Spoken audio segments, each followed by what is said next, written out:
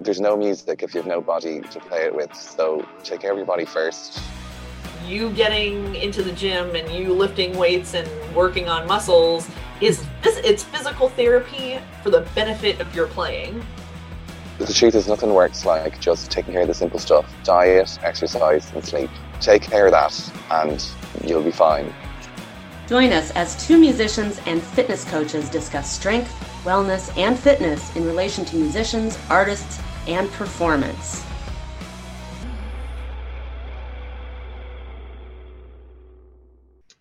Hi, everybody. Welcome back to the Tuned and Strong podcast. I am Dr. Jen Cavus of Tuned and Tone Performance, joined as always by my lovely co-host. I am Angela McHouston of Music Strong. And today we're going to be talking about, I know we've been talking about a lot of various issues that people commonly go through but don't want to talk about or don't feel like they can talk about, or variety of other things. So we've been doing that the last couple times, starting with my competition experiences and going into Roy's background. I can't remember his last name at the moment. AG. AG. Okay, it is how it looks. It's like, yeah. I can see it, but I can't. Okay, so we've been going through that, and we wanted to talk about another one that I know is common in sport. I think it's actually more common than is discussed in music as well, and that is eating disorders. Now, I know I see stuff when I'm on campus plastered all over the ladies' room walls, including in the College of Music, which to me says that it's certainly potentially less, I think probably less common or less uncommon than we think. All sorts of studies on that. Hey, do you want to participate in this eating disorders? Everywhere. Wow. Yeah. Okay. Curious if it's in the men's rooms too, but I haven't been in there. So It should be. It's not like it's not gender specific. So no. And I think too, I know when we think eating disorder, I'm just going to put this out there up front. When we think eating disorder, we think, like anorexia, bulimia, whatever. We don't often talk about there's multiple sides to that. It's not just deprivation or binging, or like overeating can be part of it too. Various substance consumptions can be part of it too. So yes. Yeah. Just to put that out there. Addictive and compulsory behavior. Yeah, yes. I mean, it can really run the gamut, and especially like when you're trying to cope with something that you don't know how to cope with, or you feel like you can't. And I know, at least in my situation, what happened to me was that I remember. By the way, Levi's about to jump on my lap here. There he is. Yep. Dale, if you've got video, just that man is here to join us, right? Okay. So speaking of eating disorders, he is my chonkers. I remember, going through when I was going through it, I remember just like screaming out at my apartment at the thin air, being like, "Why am I doing this? I don't want to be doing this. Why is this happening? How do I make it stop? What's going on?" And it's like once it, and mine was binge eating disorder, which I didn't even know was a thing until I had it. But I remember just like, I couldn't stop no matter what. I couldn't stop until I just, but I remember yelling out at my living room and crying and screaming like, "Why can I not stop this?" It's because I didn't know it's kind of difficult to put into words, but my situation was such that I felt trapped. I felt captive, literally trapped in my own home, trapped in this city that I didn't want to be, trapped in a profession I wasn't allowed to have. And I felt like I had no freedom. And that lack of freedom came out as a binge, because it was like a revolt kind of against that. And as I was going through, I went through some counseling after the fact when I moved back up here, and I wasn't divorced yet, but I went through counseling, and the counselor who helped me, she was really great with EMDR and everything. But one of the things she said, this really stuck with me because it was true, is that a lot of times metaphors manifest as physical symptoms in the body, which I told her, I feel like I don't have a voice in this marriage. Guess what happened? I flew back to Florida to confront I went for like a symphony concert, but I went to confront my now ex, and I lost my voice for like 3 days. You can't make that stuff up. And I couldn't figure out why. And then I went back and she said that. And I went, oh gosh, I gotta watch the words come out of my mouth if that's what's gonna happen. But I mean, that was like a big tangent, but it really can stem from feeling like you have a lack of control over some aspect of your life, even if you don't know that that's what it is. At least for me, it was. Yeah. I think for a lot of people, that's the case. I would not say that I necessarily had the same degree of problems that you did. Certainly not the marriage issue. That's a whole crazy gambit. But in terms of, since we're talking about eating disorders today, I have been on the very mild side of both ends. Yeah. The too much, the too little. For me, when I was at my absolute thinnest, and I did a post on this a couple months back. When I was at my absolute thinnest, I was pretty thin. I still had just enough healthy fat on my body that I'm hoping I didn't damage my organs. But at my thinnest, that was when I was also going through the height of my injury. I was on some meds that my doctor put me on them for my injury. And they did not have all of the side effects written. And mind you, I'm one of those nerds who I read the pamphlet. You give me I'm reading the pamphlet, Didn't have all of them listed. And so I thought some of those side effects were my fault. Something just wrong with me.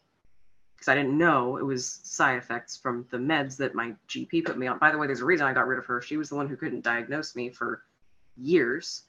And I take one x-ray to my chiropractor and he diagnoses me within 30 seconds. We start actually working on a fix. Yeah, I'm glad you fired her. Oh yeah. Got rid of her so fast. Like, we're done. Bye. But anyway, so I was having a hard time getting to school. I was like, everything was all messed up. And the one thing that I did feel I had control over was my weight. Because, I just eat like this and then I'm skinny. And then I had a whole chip on my shoulder about it too, because everything else was going so poorly that I think that was the only way I could cope with it, was kind of like, I was judgmental. I'm not going to lie. I was a little bit judgmental about other, people who annoyed me, not people who were nice, not people who were just, dealing with their own, but if they were mean, I would use our weight difference to judge them. Only if they were. But the funny thing about that is I started down that weight loss path. I was supporting a friend and I wanted to feel better, but it spiraled so badly out of control. The point where it's like, well, I don't eat that and I don't, and it seems like it's weird to talk about this, isn't it?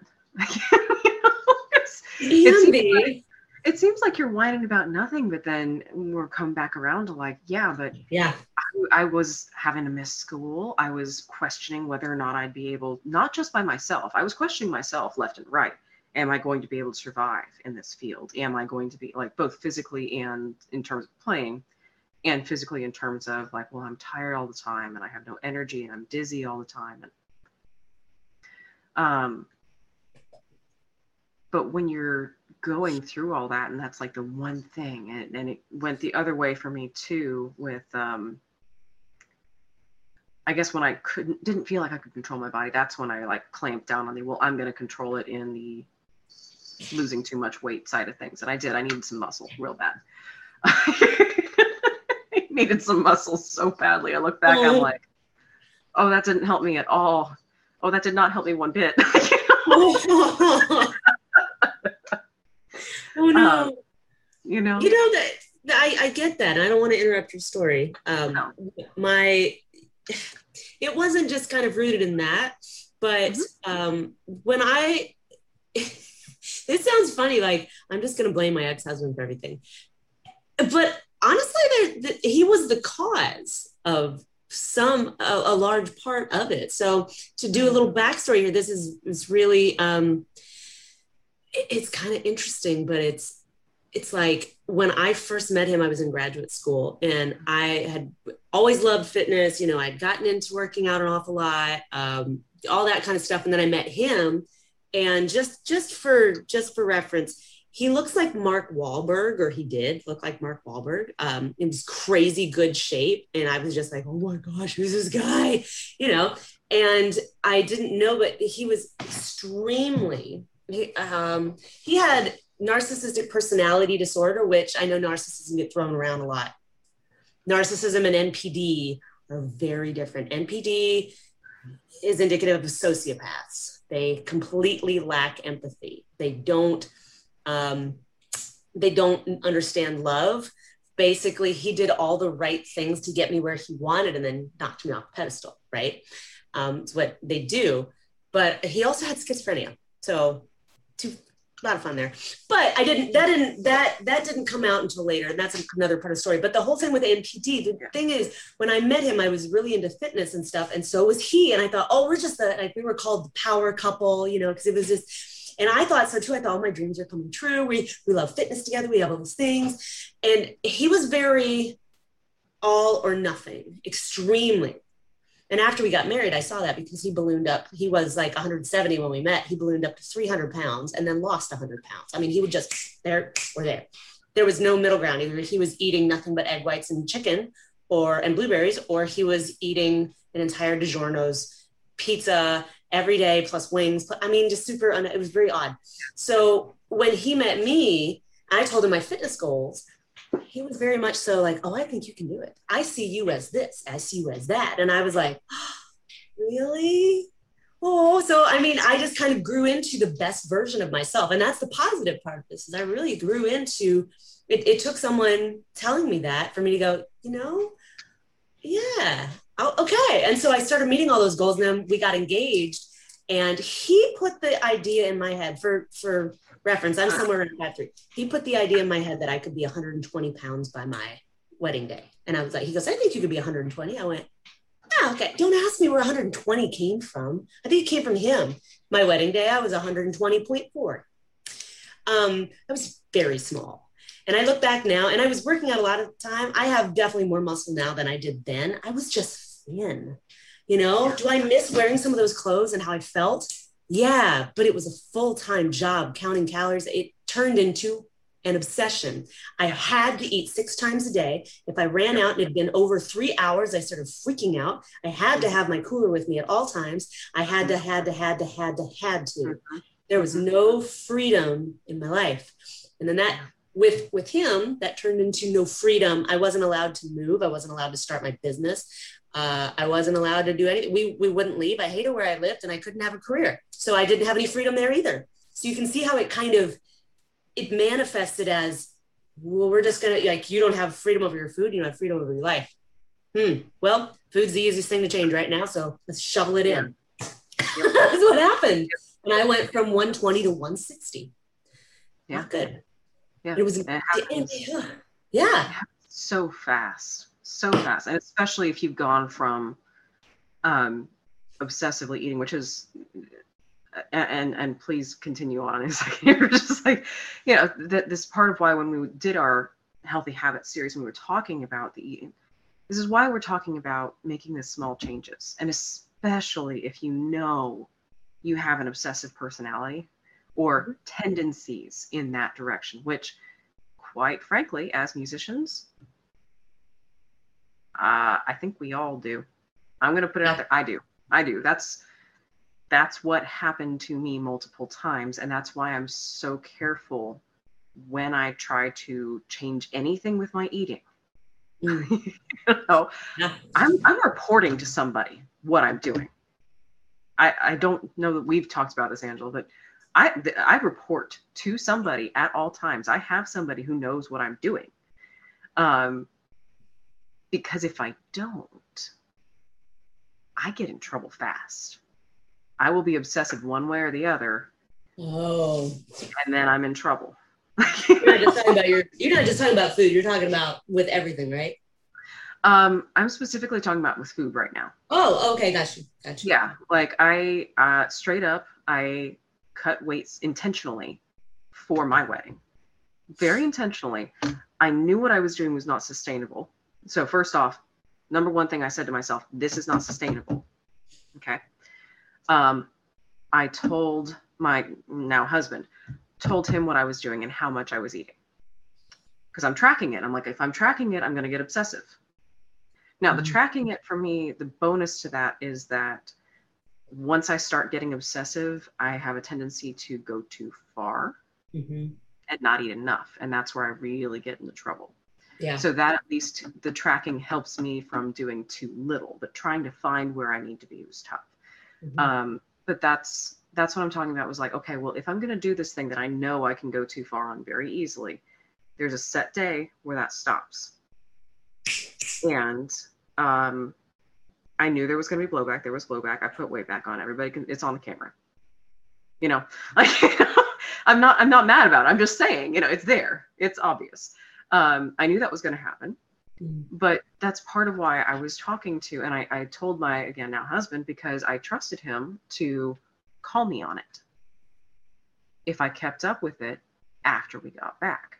You know, but yeah, that's why when we're talking about, if you're listening, when we're talking about changing your habits, and especially when it comes to eating, or really anything major lifestyle, like if you're sedentary and you want to start lifting, small sustainable changes. Yes, absolutely. We're so obsessive, man. Yeah. I can't be everything. I get it, you know. So y'all know I've brought it up at some point. I did this I did a figure competition, and back in the day, this was in 2008, so I'd been married for a year. I was maintaining that 120 to 125 range and feeling really good about it. I also had no job, no life, nothing to do. I had nothing to do but work out. I had no friends. I was in a new city. I had nothing else to do. So literally I would buy groceries and I would work out. That was it, you know. It was a real fun life. But I also realized that it was kind of nice to take a break because I had just graduated from graduate school. I was done, so done with school. And I'm like, I am not a student anymore. I'm just going to go be a wife. I'm let him make the decisions. I'm just going to be a wife. I'm going to take care of a house and I'm going to play mommy homemaker. You know, that's all I'm going to do.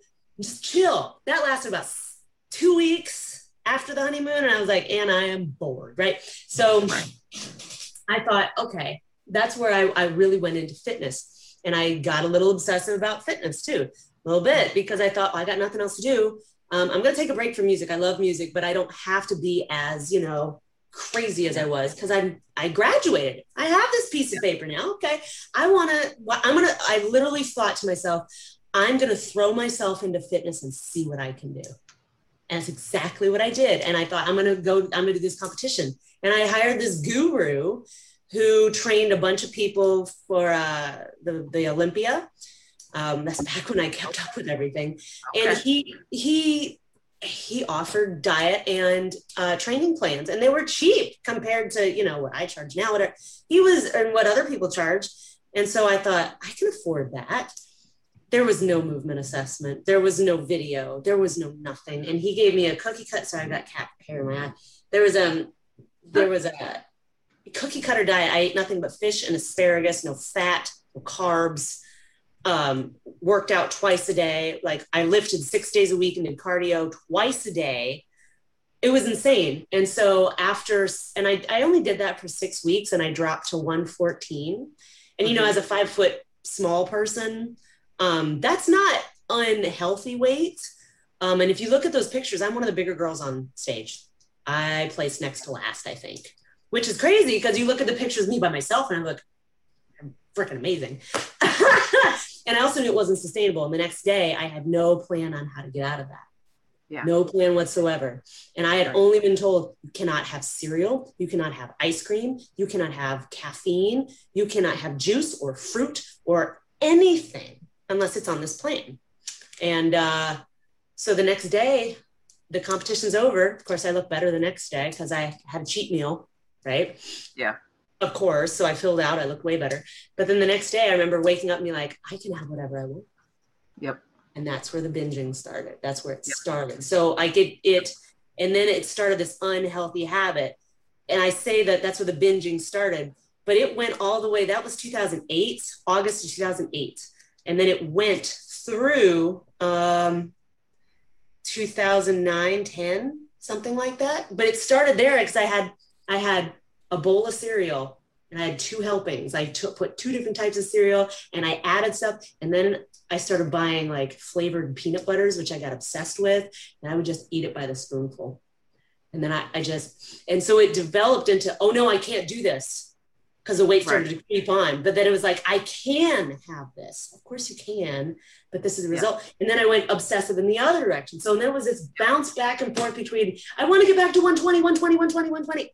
I went up from like 114 to 135 and then 145. I mean, it was just awful.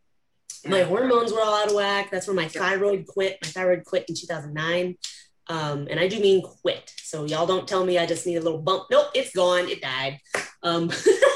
So, I mean, it all kind of, they feed into each other. So it's not just my ex-husband. I mean, there's other things, but what was that reasoning behind it? Because I'm somebody who has to have a plan. Mm-hmm. I don't have to have a plan on vacation. That's not what I mean. But I like to have, if I'm going to work out, I got to know what I'm doing. I don't like to make it up. So when it comes to eating like that way, I've always been a good student. I like the teacher to tell me what to do. And then suddenly I was on my own and I didn't know what to do. I didn't have any rules to go by. Right. That's where it came out of for me, is just like total rebelling against that. Yeah. Yeah. Mm-hmm. Well, I mean, rebellion against that, rebellion against your situation, rebellion against, not being in school for the first time messed with me. If you have not gone through that before yet, and I thought maybe I had, to some degree, because, and I didn't think this for very long, don't get me wrong. I was well aware. But I had a break between my master's and my doctorate, to get residency and all that. But the school was still like, oh, but it's happening, It's not the same thing as when I got done with the doctorate and it was like, now what? There were some good things that came out of it, but there was also that wait, there are no rules. There's nothing saying that I have to practice. There's nothing saying that I have to practice specific things. There's nothing, and oh, but now I don't have anybody else to fall back on either. And that's where it was very. Yep. It should have been stressful. It was a little stressful. It should have been a lot more stressful than it was. But at the time, I was just like. I'll figure it out. You know what? I'm gonna figure a lot of things out. I'll figure it out. So yeah, exactly. I'll figure it out. But shoot, what was I talking about before that? I'm talking about the rebellion against all the rules, rebellion against everything you were going through, but also when if you're listening to this and somebody tells you to eat nothing but tilapia and asparagus, that's a problem. That was me. That is, and especially if you're also supposed to be doing any sort of physical activity, that's a problem because your body is now depleting so many stores. And to say that you're going to help with figure competitions are in line with bodybuilding. Again, in case you don't know, bodybuilding, as we've said a million times over, is a sport. A sport. So there's a guy I like, John Meadows. Sounds familiar. Yeah, he Mountain Dog. He was multi-time Olympia competitor. Okay. And I like that he talks about what it means that he never won in a positive way. Oh, good. Yeah. Yeah. He is an amazing resource. I really like his stuff. I really like his approach, and he just seems like a cool dude. I would love to sit down and just chat with him.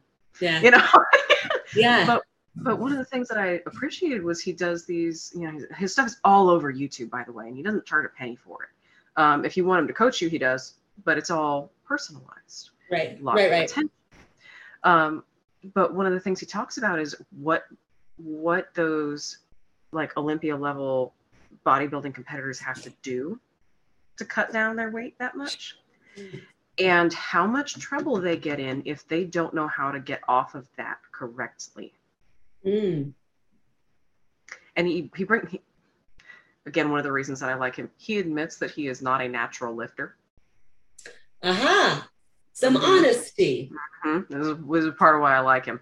So when it comes, he is assistant, or it was. I don't know if he is anymore. I doubt it. Probably not. You can't sustain that.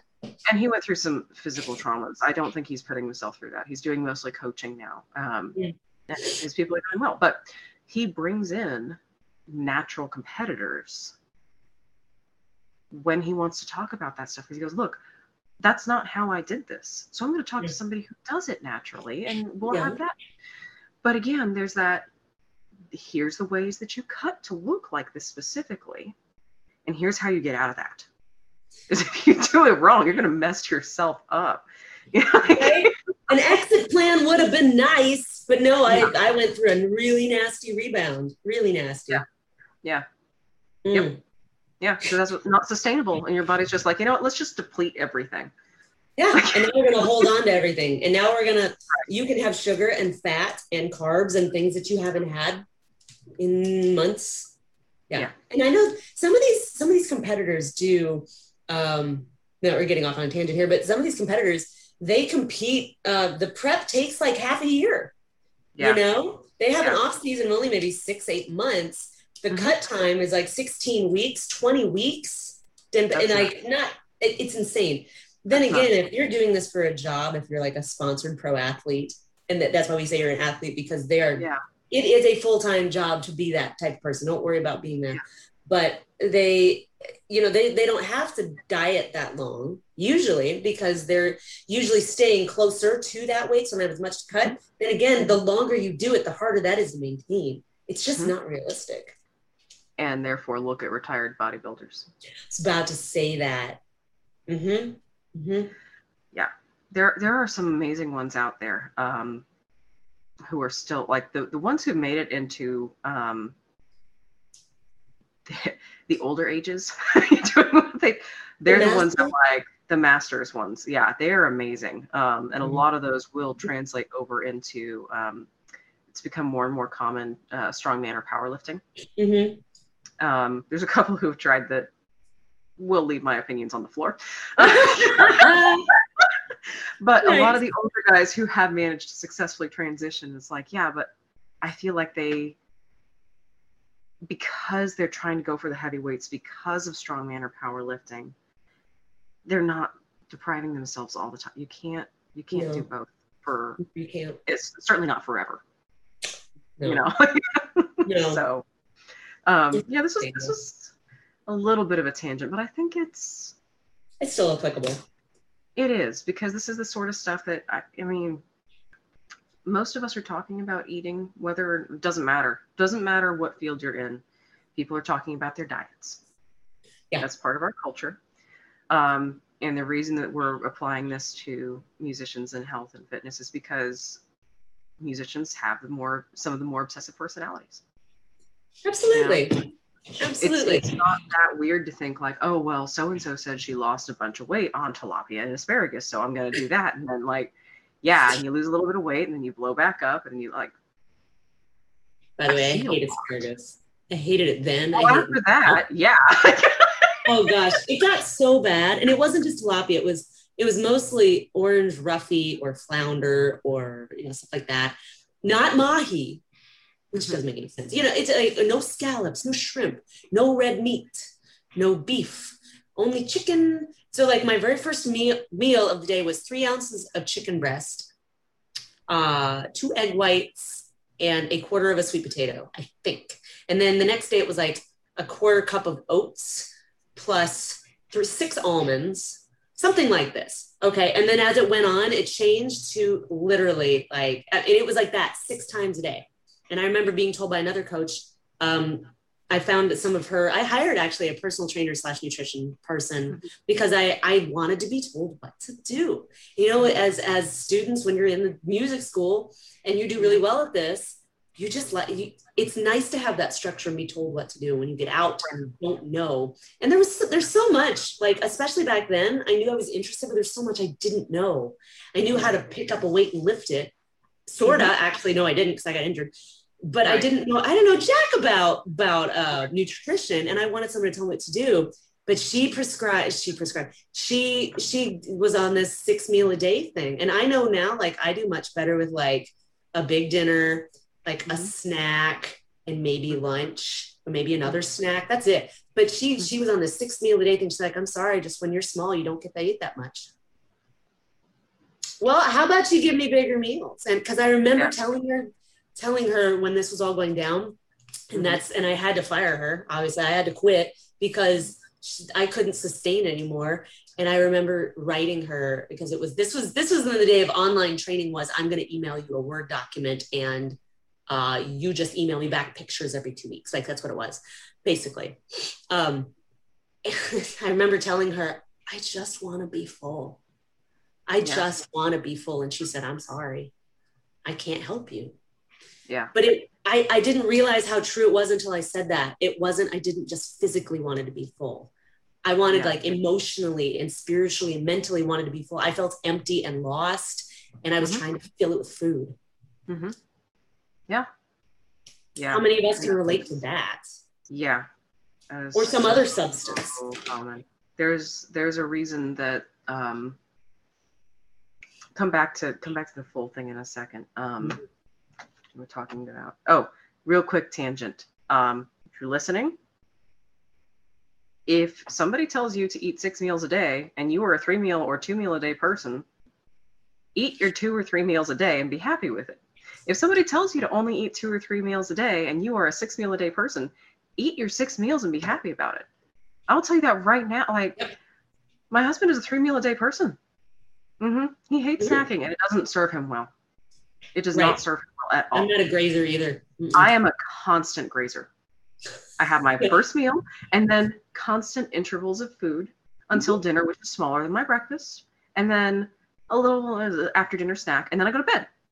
And it works great because I'm not like, there is no risk for me crashing with my sugar. Like I've got some hypoglycemia, so that's my deal. And I never feel over full or like gross, because I can feel over full 1 second, but I'm still going to need that snack in a minute. Don't ask me why. And my mom's the same way. And I think her dad was the same way too. And I've got that medical line. Like, so I'm like, you know, and I'm not a grazer. I'm totally not. Yeah, no. And it's like, you do you, boo-boo. Yeah. It's fine. Like, Ryan's my husband. He tried to eat the way that I did because I was making progress in terms of like, well, I'm just going to do smaller, and like, he could not function. I'm like, well, you're not me. It makes me feel effective. Yeah. You know, that messes with my head. Yeah, and there's so much nutrition advice out there, like, oh, do this and you'll this, and you can try it. You can absolutely try it, but there's if somebody's saying this is the end all way to eat, fire that person. Please do. They don't live in your body. The number of people I've had tell me what I should be eating, with whether or not they're considering the things that I have with my system specifically, whether or not they know about them. Sometimes they know about them and they're like, oh, well, that means that. None of them have been as right as my own work. Not one.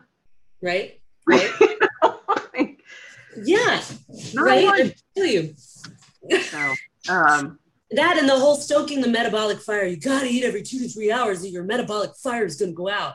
That's the biggest bunch of BS. It's so old. Anybody who tells you that, ask them where they got their information. I'll tell you what they're talking about real quick, and that's called TEF. This is the thermic effect of food. And that is what happens. That's why you get hot after a meal sometimes, especially if it's a higher protein meal, you get hot. That's just your body using more energy to break down food. Okay? That's not stoking the metabolic fire. It's not. It goes up your metabolism might go up like if you're watching like nothing, like a tiny bit, but then it goes right back down. Okay.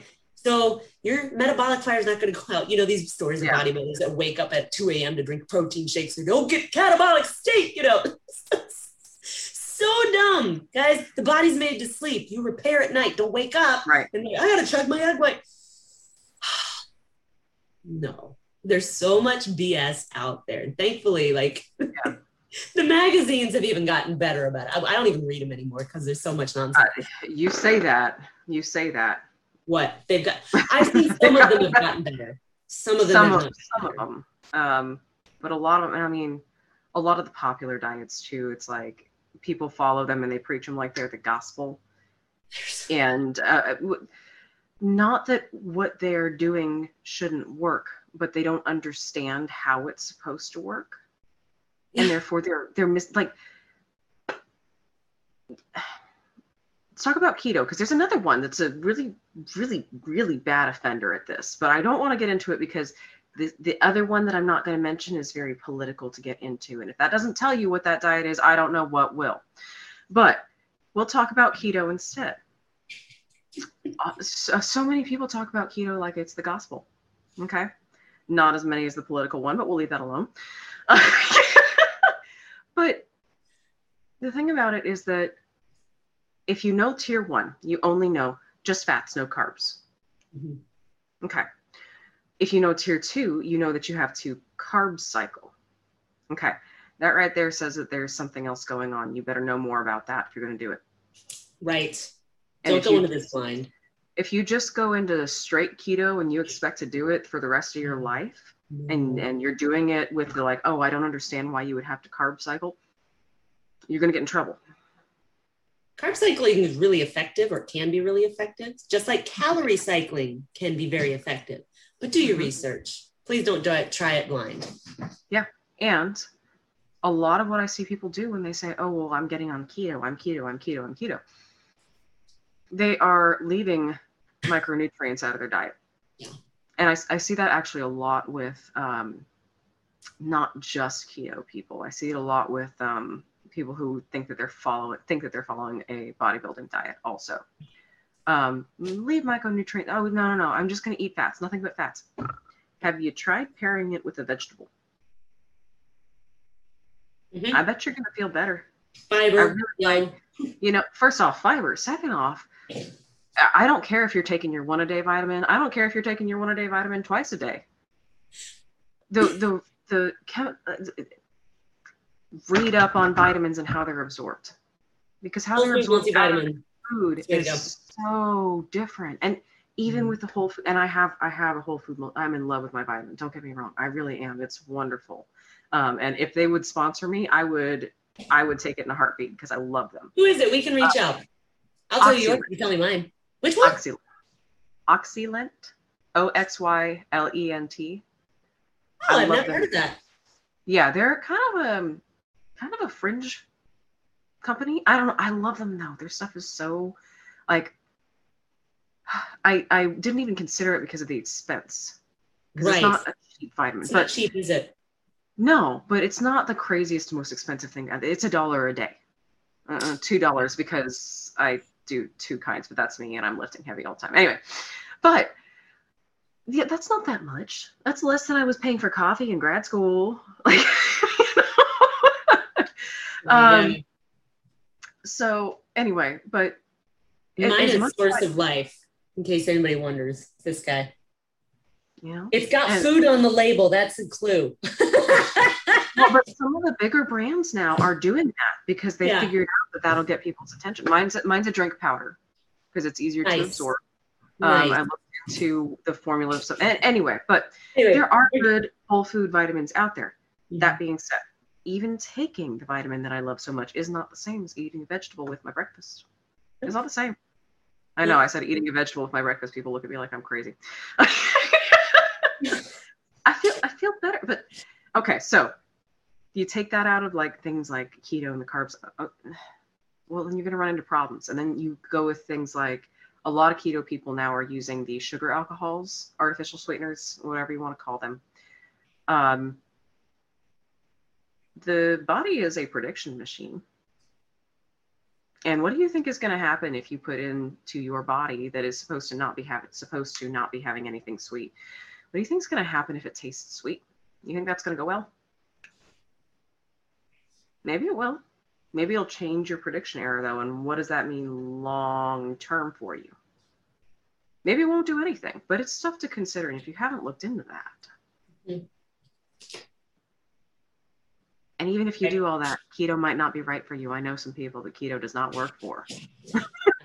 If you've never tried the whole high fat, low carb, or low carb, high fat, or did I say the same thing? You know what I mean?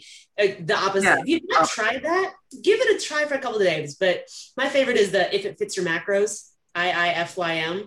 Mm-hmm. Not really a diet, but instead of like, you take your calories, and I've got a blog post, I'll link this in the show notes. It's about how to basically eat for weight loss, no matter what. I suck at math. I do not math well at all. I can do this math. And it's super easy, right? It tells you how to find out what your macros are for losing, maintaining, whatever. And then you just pick foods that fit your macros, right? So that's my favorite. But if you're doing that, like, try a higher fat day or a couple of days, see how you feel, and then switch it and go higher carb. Do you crash more? Do you feel better? Do you feel bloated on the other one? How do you feel? And it might take more, just personal experience here, it might take more than a couple days. Oh yeah, absolutely. I don't respond well to carbs, but we're heavy diabetic family on both sides. So no, I don't respond well to carbs. I know this. Medically, I'm not supposed to. I do. I don't respond well to fats. You know, I don't have a gallbladder anymore, so there's that. So that's, medical stuff to consider. But even not responding well to carbs, when I switch to, because I'm very limited carbs. And what I do is usually fresh whole foods for, like, I'm not doing sugars, guys. I'm not. But it's still, even with that, took me probably a week or two to become fully fat adapted for energy. Sure. It takes, I know this is getting away from eating disorders, but I have a really funny story. Yeah. Okay. So, and then we'll get back to the whole comment about being full, because I want to talk about these books real quick. Funny story. So I was back living in Florida. For anybody who doesn't know, I actually, Jen's in Tallahassee, and that's where I went to Florida State for my master's too. So I was living there, met my now ex-husband there, moved to Panama City for 5 years. Not Panama City Beach. They're two different places in case you don't know. So I was living in Panama City. I got my first bike, my only bike, like road bike, right? So I started getting into cycling and, grazing. It's weird to think I did 50 miles down there and I came up here and died at like 10. I couldn't do it, but hills and wind are not the same. So anyway, I am out riding my bike on 30A, I think. It's like, if you do the whole thing, it's like 45 miles. And so I was out riding one day, and I get close to, not Rosemary, like Seaside or somewhere. And, with the tourists there, they're not paying attention. And I'm, yelling at somebody because they, weren't paying attention. And this guy zips on a bike. He zips past me, right? And he motions for me to get over. And I was like, who do you think you are? I have a right to be on this, whatever. And then he was trying to say, get on my wheel, draft off me, follow me. And I finally figured that out. And so we get through, and he's like, oh, those people are crazy. He was from like Poland, I think. Those people are crazy. And I was like, I can't remember his name for the life of me. He was a Polish former pro cyclist. That's awesome. And he's like, you come train with me. I'm like, oh, okay. He goes, we ride anytime. I do construction. I'm like, okay. So I would just call him. He's like, yes, we go ride. And so we were riding together, and I had this huge list of adaptogens that he gave me. This whole list, which is a whole nother story. This is Florida in the summer. It's like 90 million degrees, right? Mm-hmm. We stop one day to, like, at some point to drink some water. He's not drinking any water, as far as I can tell. Nothing. I went down and watched. It's crazy. But his body had adapted to that, right? He also had no body fat on him at all. He was like old man strength we were talking about. He was like that wiry guy. Super tan, no body fat, just cool, like knew his stuff too. This is the funny thing. We're talking about fat adapted. This man embodied it. Here I am sucking down goos and water, and I'm trying to figure out what, I knew that it would replenish my energy and get me through the last 20 miles, whatever. Right. He pulls off to the end, he's not, do you want water? No water. I was like, okay.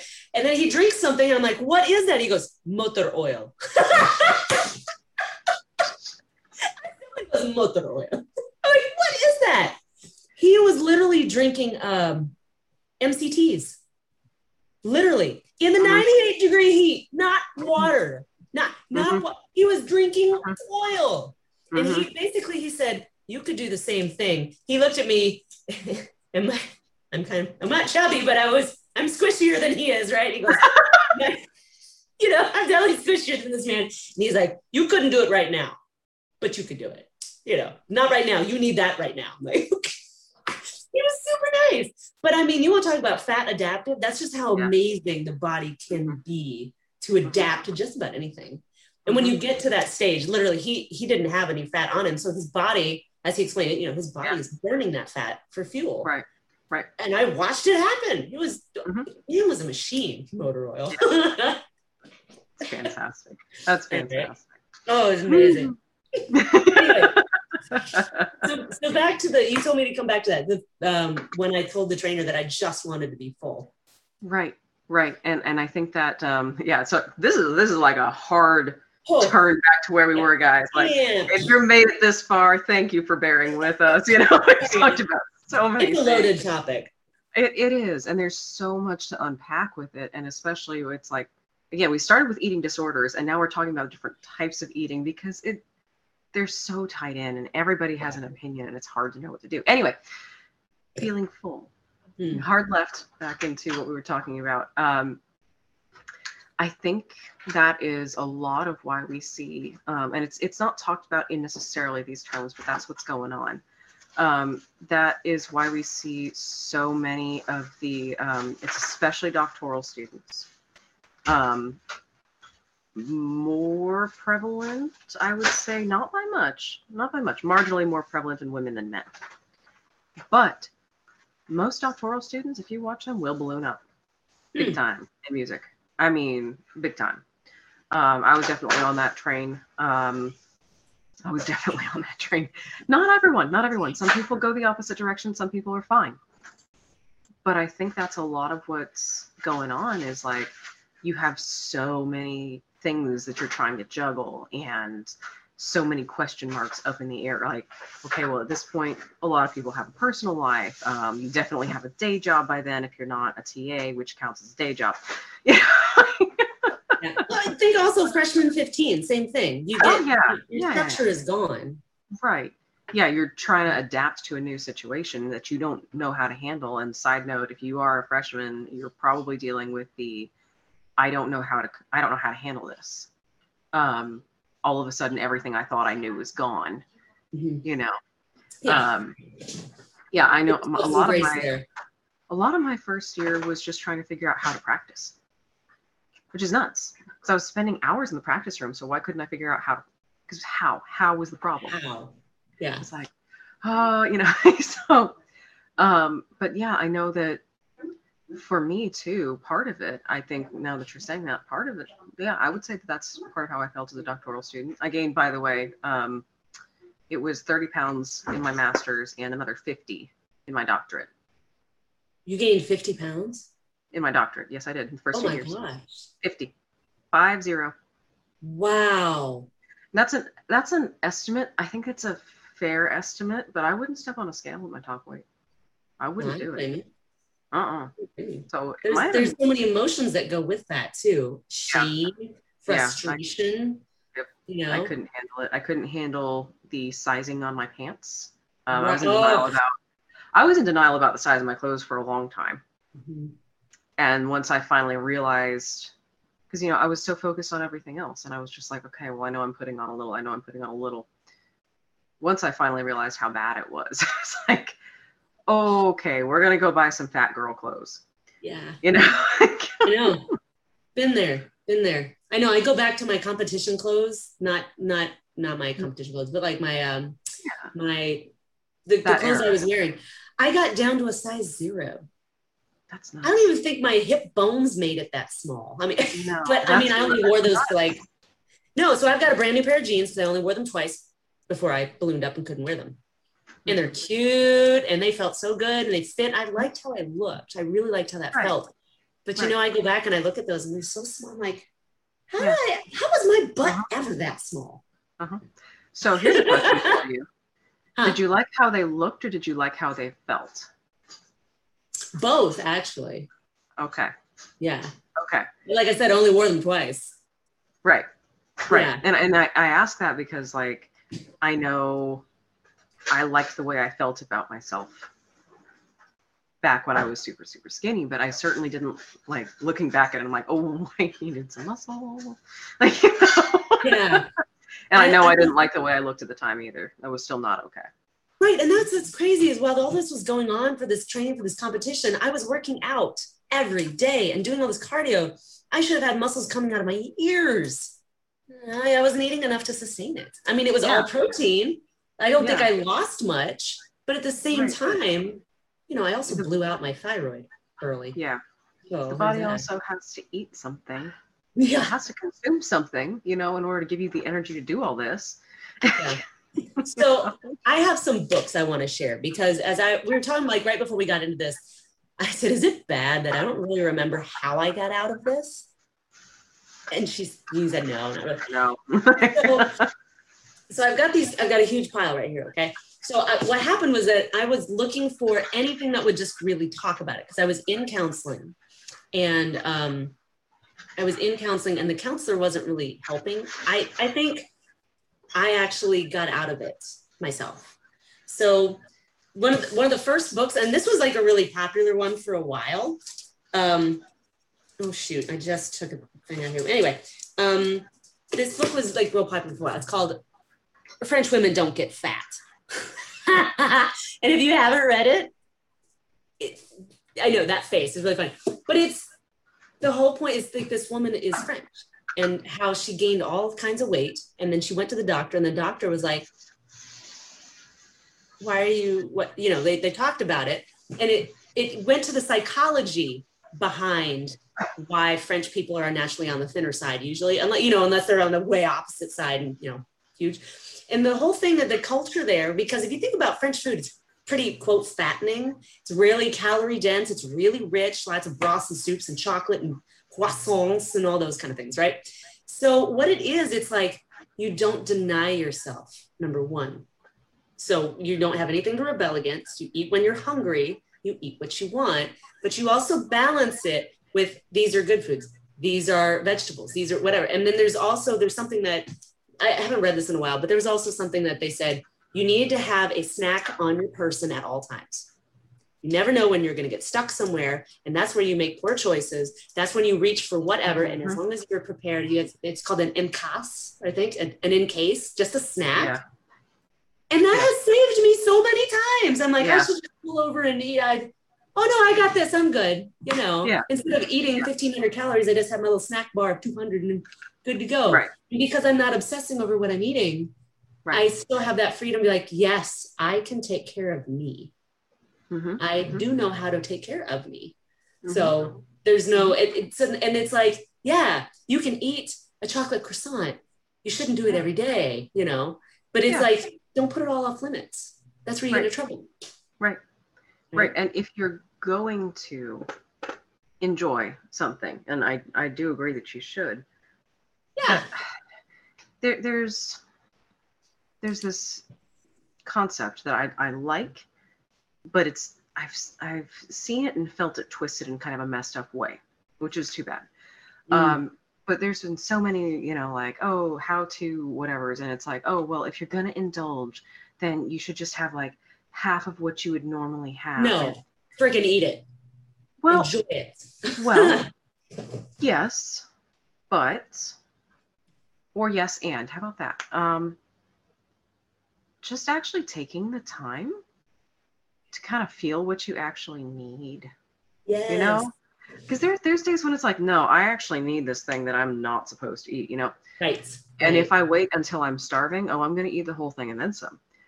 But if I kind of go, okay, so say I want a dessert, and I've already told you guys I really don't do sugars. Okay, so desserts are big exceptions. Okay, I'm probably gonna go to somewhere that makes the dessert fresh in house, and I'm gonna have a coffee to go with it. It's gonna be a decaf because I'm that kind of person, but that's okay, you know. But okay. So now I have my dessert and I have my coffee, and now I'm gonna sit down at the table to eat it. Well, you bet. Yes. But I am not like, okay, this is a whole special deal now. I'm not going to just like power my way through that thing like I would if I'm on a 30-minute lunch break. No. Now it becomes like, okay, well, I'm here. I'm going to enjoy this. Yes. And more often than not, I don't want the whole thing. Exactly. That's the other thing this book's talking about. Same thing. Be present. And that is empowering versus if you tell me, oh, you can only like, just take half. Right. You're going to find as you enjoy it, do you really want to eat all that or no? And it's okay to be like, it's very empowering to say, no, actually I'm done. I don't want to rest this. I fulfilled my need. Yeah. And then when I come back to it with that mindset versus if I say, well, I'm just going to have, I'm only allowed to have. If I go at it with that mindset, the next time around, I go for a smaller piece, or I don't go for as much as I used to go for, and I don't want to, not because like, oh, I shouldn't. No. I don't want to because I know I don't need it. I know I'm okay on this much and I'm happy on this much. And usually if I'm like, no, I'm going to eat the whole thing, then I end up feeling sick. I don't like that. So there's the lady who wrote all of these, and if you can see them, Janine Roth is the lady who wrote all of these books, Feeding the Hungry Heart, When Women, Food, and God, When Food is Love, Appetites. Of course, that's not the book I read. The book I read, I can't find, and I don't remember the title. So it's not helpful. That's the one that really helped me. I think it was white. Anyway, it's gone. So it was very helpful. I think I gave it to someone else, which is why I don't have it. But I do remember she had a couple things that I just devoured her stuff. And it's mostly for binge eating, I think, not necessarily purging or anorexia or any of that. But if you're, binging is kind of a thing. And I remember when I remember coming home from Destin, I think, and I had gone to Godiva. I came back. I said I was going to eat one piece. I ended up eating the entire box, half a jar of peanut butter, all the stuff in that. I mean, I had like a bowl of cereal, then I had a bowl of pasta, and then I had and then. And I remember feeling like I'm eating all these. I don't want these. I felt so out of control. And I remember standing in front of the refrigerator, just shoving things in my mouth, desperate to feel satisfied and full and in control or something, something. And something in her book, something she said was, when you eat out of the refrigerator, pull up a chair, make it an event, acknowledge you're doing this, and kind of like be a cat. You ever notice it doesn't matter how little of a bite a cat is going to eat? They don't eat it standing up. They sit down. I notice this all the time with mine. I'm like, they have one treat. The treat is like this tiny thing, and they sit down and they eat the treat. Like they sit. There's something that happens to us when we stand to eat versus, like you said, when you sit down to enjoy it, you are present, you are aware. And this lady actually said, eat what you want. And I mean it. Whatever it is, when you get that urge to binge, pay attention. What is it that you want? Do you want sugar? Do you want cookie dough? If you want an entire sleeve of cookie dough, eat the entire sleeve of cookie dough. It's like it had to do with giving yourself permission, because you're not going to continue that for the rest of your life. Once you are present in that moment and understand and doing it more on purpose, it gives you that power back. And that's now I remember that's exactly what I did. I was like, I'm going to eat this whole thing. If I want to, I'm going to. And so now, because I still have this every day, I have something where I say in the back of my mind, I can do that. It's like I'm constantly affirming I can give myself permission to do things, which is crazy that this has been 10 years or whatever, but that it makes a huge difference. It's like reclaiming your own power. You're going to get sick of it at some point. And it's also putting awareness on why do I want this? Is it because I want energy? No, actually, I want this now. Do I want sugar because it, and then it's also, there's the neurotransmitters of serotonin and all that stuff, but it's really, really important to give yourself that permission. But not sorry. I mean, we've talked about that before too. Is like self-permission is so much of the game for health in so many aspects. Yeah. And I appreciate that you're talking about too how you're still doing that. And Every time I'm not it sure. comes up, I'm like, am I still thinking about this? Yeah. You know, and I'm not sure if that is for you, if that's because the control is helpful, re-giving yourself control, is helpful just in day-to-day life, or if it's because you are aware that you are prone and that helps keep it in check. So I have a couple things I know I'm prone to. And that's, again, like when I knew I was going to do that cut for my wedding, and I was like, okay, I am prone to obsession. I'm prone to weight obsession specifically. Weight and career. Those are two of the biggest things. And so I went, okay, well, because I know I'm prone, here are these controls, you know? So I have control over this. So we don't go back down that path. Right. And that's helped me a couple times with a couple other things I deal with too that we won't get into today. But yeah, just that constant, like, it doesn't go away. Like if you're prone to it, and we're very obsessive people, right? And in music, if you're prone to it, it doesn't just go away. And it's okay to keep doing those practices. You know, like if they were positive for you, why get rid of them? Yeah, like I said, I mean, I was driving home the other day and I had that thought of, I could stop here and do that, or I could do that. And then I'm like, why am I giving myself, yeah, I could, but now that I'm saying it out loud, I realize I still do this every single day. And some of it has to do with how I was raised on certain things. Some of it has to do with, you know, what I've just talked about, but it's not just giving myself permission. It's making it aware to myself that I'm giving myself permission. I'm making that choice really obvious to myself, but then I'm also giving myself the freedom to choose not to. And that's where I got out of binge eating. Now I remember it was giving myself the permission not to, because yes, I can do that. I can also not, which sounds weird, but until you're in that place and then you say it, like I said, you know, I could eat that. I could eat that. What do I really want? Okay. Yes. Yeah. You know, I'm going to choose not to. Yeah. Because I can choose not to. I can do this. I cannot do this. I'm choosing. Right. It's so empowering. And that's where I was coming from, that place where I was really trapped and I felt powerless. I felt helpless. I was so frustrated. It's like, I know I have a life waiting for me and I don't know how to get out of this. I mean, I didn't want a divorce. I just wanted him to get off his butt and move to somewhere else. That's all it was. Right. You know, but then there was way more to it than that, obviously. But, you know, when you finally start giving yourself permission to do, you can take care of yourself. You can choose. You have that autonomy to take care of yourself and make good choices. And whatever you're doing, whatever you choose to do, whether it's stuffing your face, even though you don't want to, take ownership. There's something really liberating in taking ownership of that moment, even though you feel out of control. Suddenly you're like, yeah, I'm going to put this in my, Sometimes just thinking that I am going to physically reach for this, I'm going to eat this. Yeah. After I started saying that to myself, sometimes that would halt a binge right there. Yeah. Getting a little teary-eyed, remembering it. It was just like, it was so hard to deal with because I didn't want to be there and I didn't know why it was happening. And then I did know why it was happening. It didn't help. But that did it. Yeah. Taking power back. And having that space, it's sort of forced self-reflection, you know, because, okay, well, I'm aware that I'm doing, okay, so then what am I after?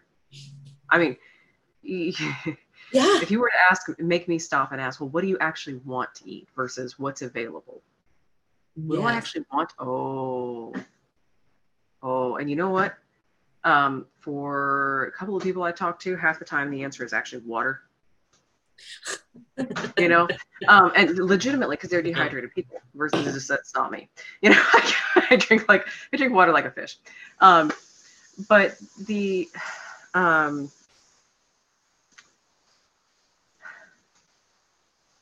oh my God, half the time for me, sorry, my brain stopped.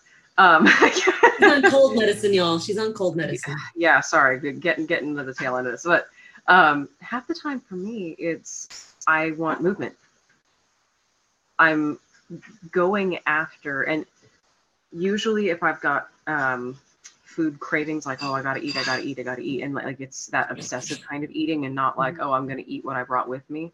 No, if I start having that urge to go and eat something bad, which is usually carbs, and I take that second, like, okay, well, what is it exactly that you want?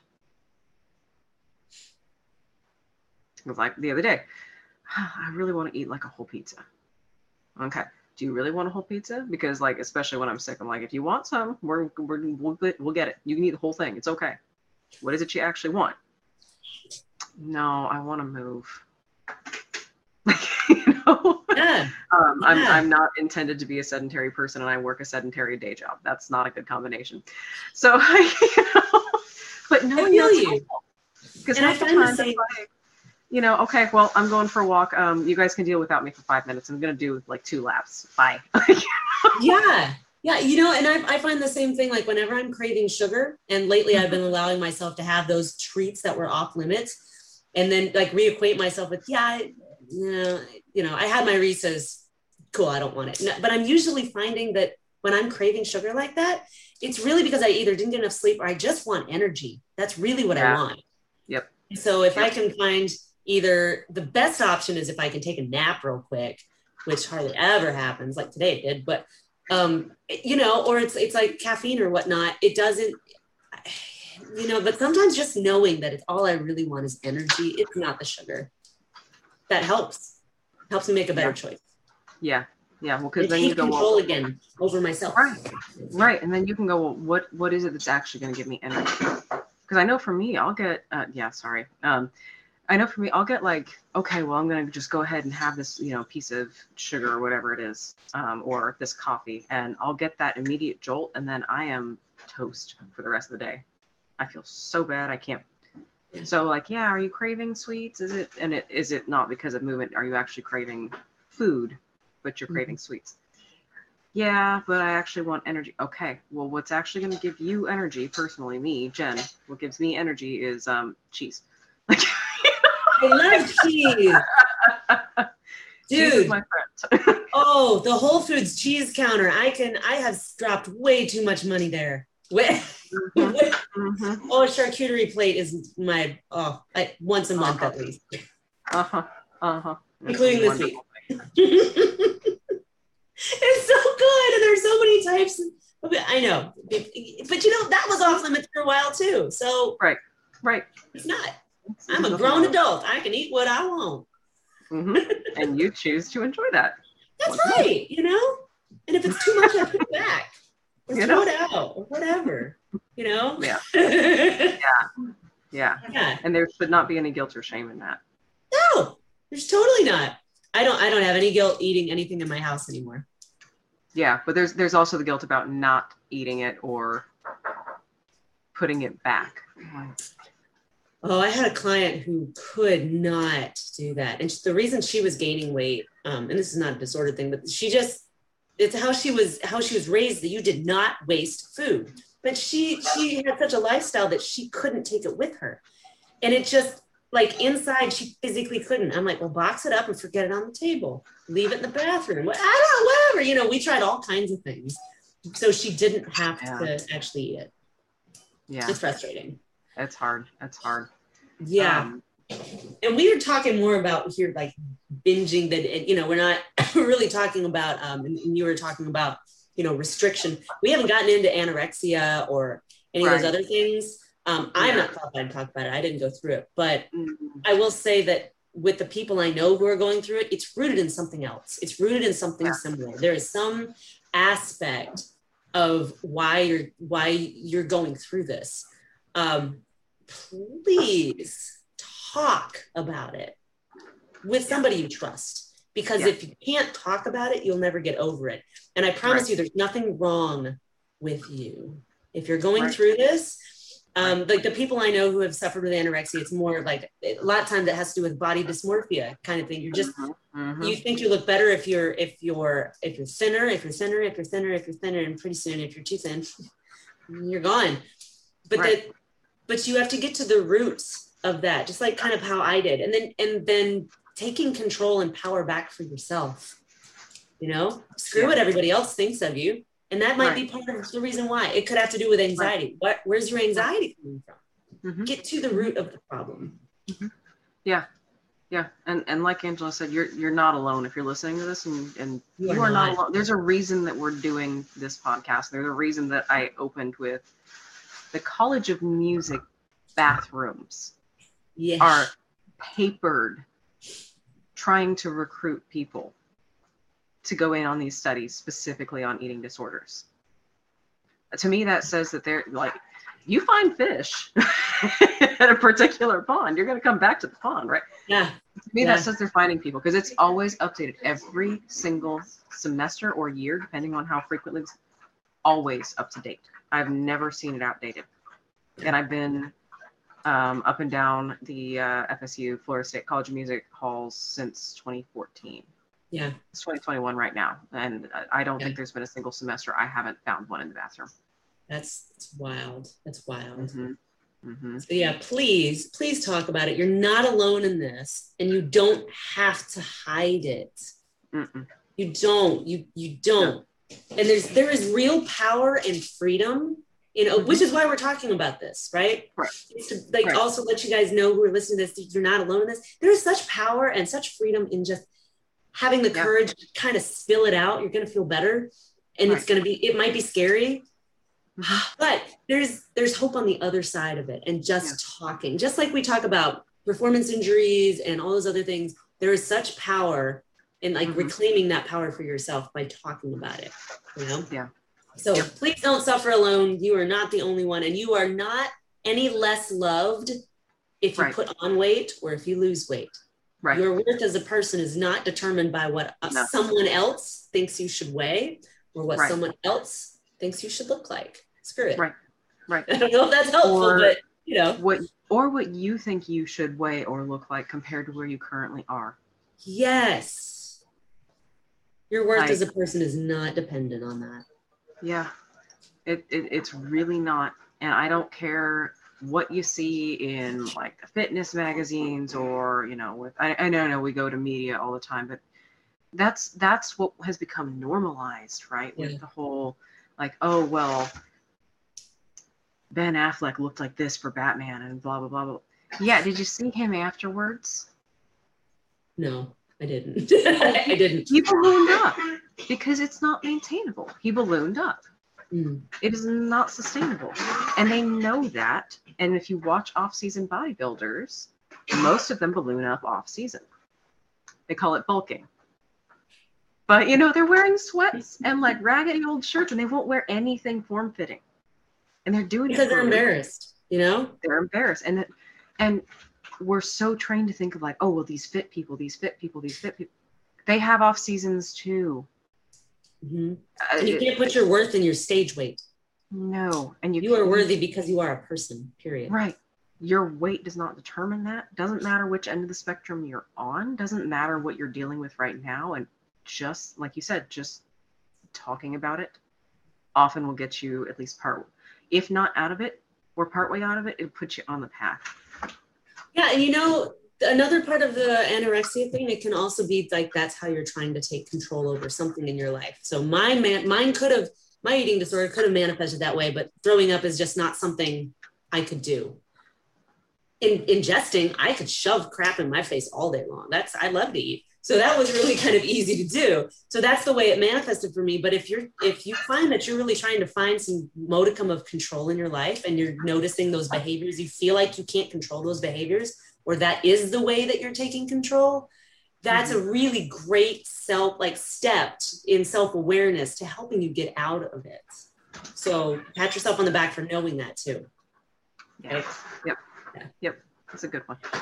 Oh, there's a whole lot. It sounds like, people are home at your house, so we should probably wrap up. Yep. Right. Yep. And I know your husband has a cold too, so it's just It's just a family thing. So I will put these in the show notes, and thank you guys for joining us today. Please let us know if there's anything on this that drop some comments, share this with somebody, hit the subscribe button, leave a review. Our goal is to help people.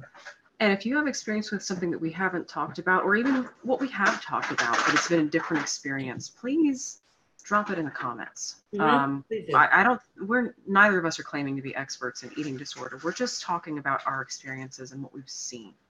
So the more you share it, the more we can actually refine what we're talking about. And quite frankly, the more people are going to have help because you're sharing your stuff too. Yes, please share any resources that have helped you or helped other people, because I don't know that many resources. I just know these books, and the most helpful one being the one I don't have anymore. I really wish I still had it. I have no idea where it is. I'm sure you'll find it someday, I know, right? Maybe it's an article online at this point. I don't remember. So, yes, thank you guys for joining us. This has been really, really, it's been a really good talk. I'm glad we delved into this. I think it's important. I think so. On a lot of levels. I think so. Thanks, y'all.